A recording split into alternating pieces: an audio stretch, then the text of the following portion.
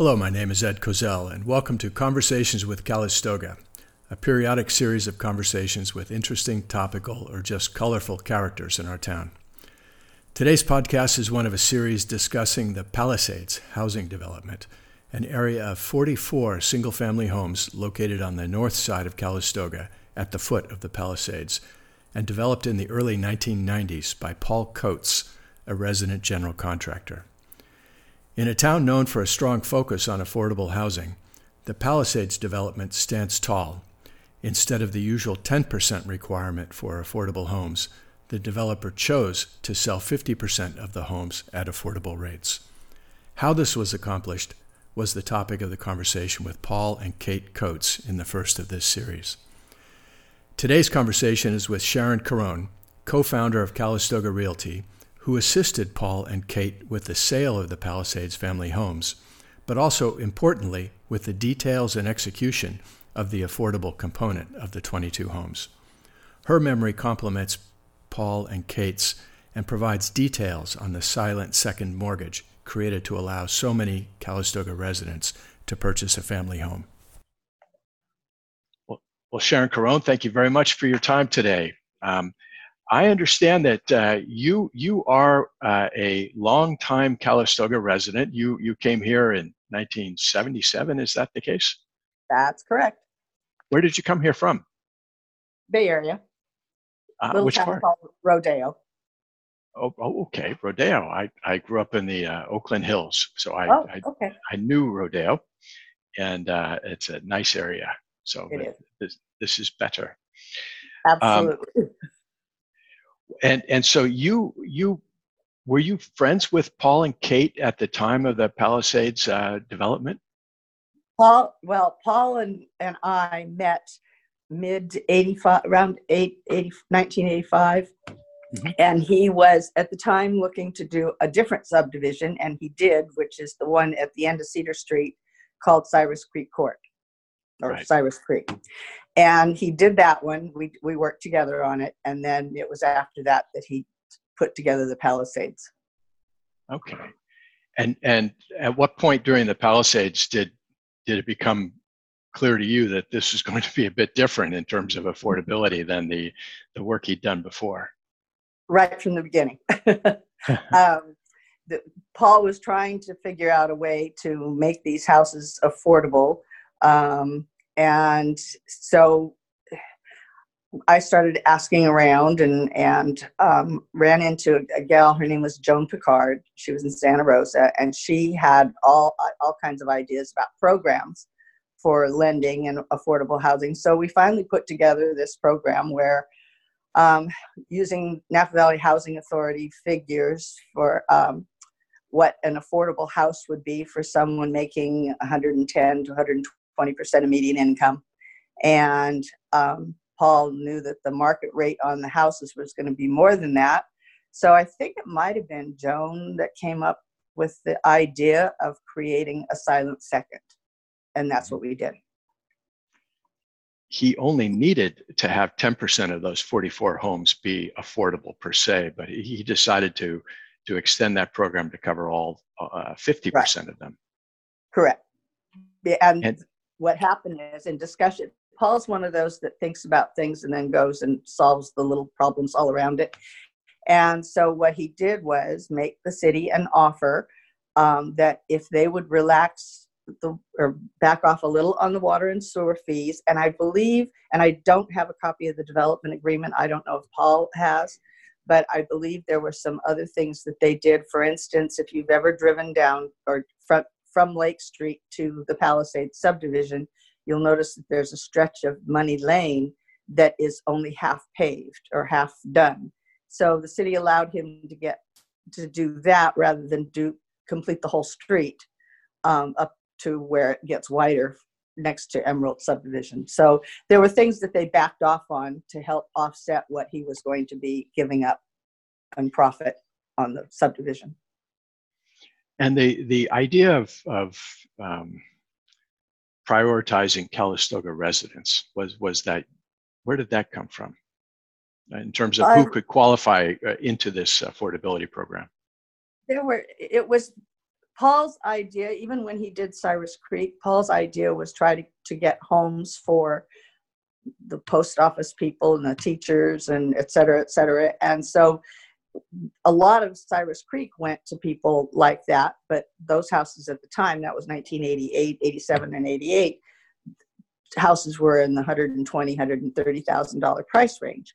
By 1992, that had changed substantially. So just in chatting and talking about it, we decided we wanted to prioritize it because quite a few people that bought in Cyrus Creek were second home people, more or less, and that's not what we were targeting. So we put together the idea of keeping it for people who lived and or worked here, and we knew it had to be no greater than 120% of median income, the value of the house, or I think we went up to 130%.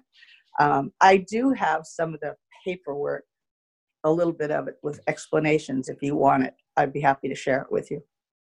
Oh, thank you. Did you know many of the people who ended up purchasing those affordable homes? Yeah, almost. I mean, we knew of them. I mean, they worked in town. A lot of them we knew, period. I mean, by then I had been here quite a few years, and been selling real estate. So we had encountered most of them. And yeah, we knew just about everybody. So the silent second was, as I understand it, typically used as the down payment, or yes, very often used as the down payment. And yesterday I indicated to you that it was somewhere between 20 and 30,000, but I found the prices. We actually were doing $40,000 and $50,000 seconds at 5% interest, no payment on it. The 5% accrued for the first 5 years, and after 5 years, it no longer accrued, but it was all due and payable if they sold, or forgiven after 30 years. Which is just a couple of years away now for most of those early buyers. Yes. When you look back on that program, was it successful in your eyes? I think so. There are those that would say no, because only a couple houses were picked up again after resale by the city because the prices had gone up. But I think the offset there is the people. I mean, some of those houses have been remodeled nicely.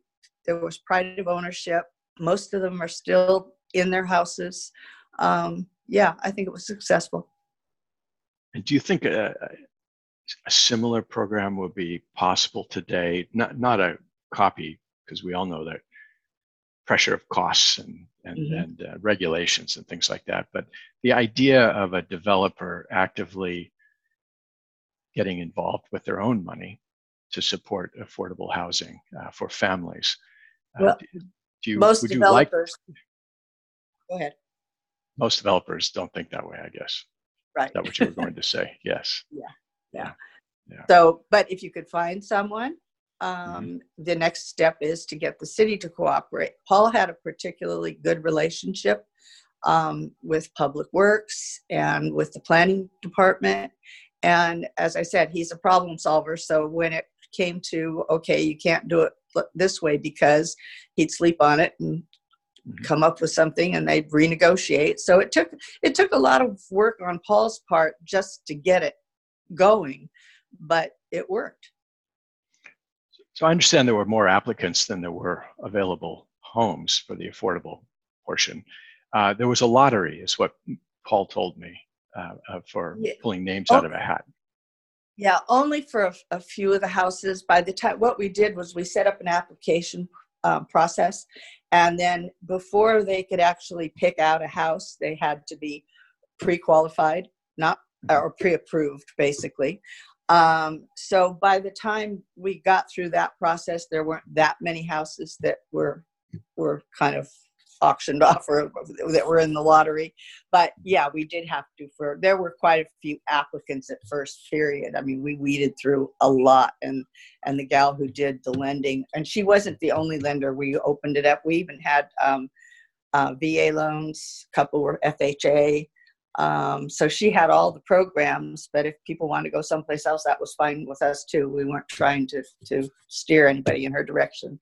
But by the time we went through that whole loan process, it pretty much worked out. We didn't have that many homes that we had to put in a lottery. Were the vast majority of the buyers first-time home buyers?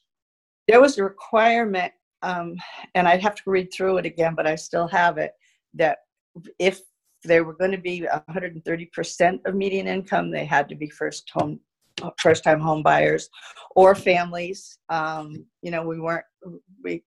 We had a lot of applicants that were people who really wanted to invest in these, and we kind of had to discourage that. So this was a wholly private program in execution, if I understand it correctly. The city helped in various ways, but the conception and the operation of the program was purely private. Yes. Yourself, Paul, Kate, and perhaps yes, a couple of other private individuals. Yeah. It's unusual and impressive. It took, I have to give a good portion of the credit. Napa Valley Housing Authority was very helpful. They came up with some ideas. And then Joan Picard, who was the gal who we really kind of used to line up the financing, she was a wonder because she knew every government program and every VA, FHA, what it took to qualify and the whole bit. So she could work with people or at least steer them in the right direction. So if people did sell those homes before the 30 years, they would be obligated to pay back that silent second mortgage, and those monies would go where? Supposed to go into affordable housing kitty. Okay, so they didn't go back to Paul and Kate, but they went back into Calistoga affordable housing. Not whatever they've set up for an account for that. And I think they've used that money.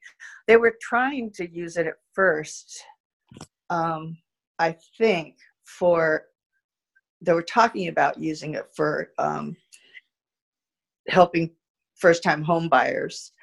And Jay Rickelson, who worked for Beck and Taylor years ago, and I worked with one of our city managers and actually got a program like that up and running. But the city didn't advertise it much or put it out there much, so not too many people knew about it, and it didn't get used all that often. And at some point, our houses just got so out of proportion in terms of pricing that the 120% of median income was out the door.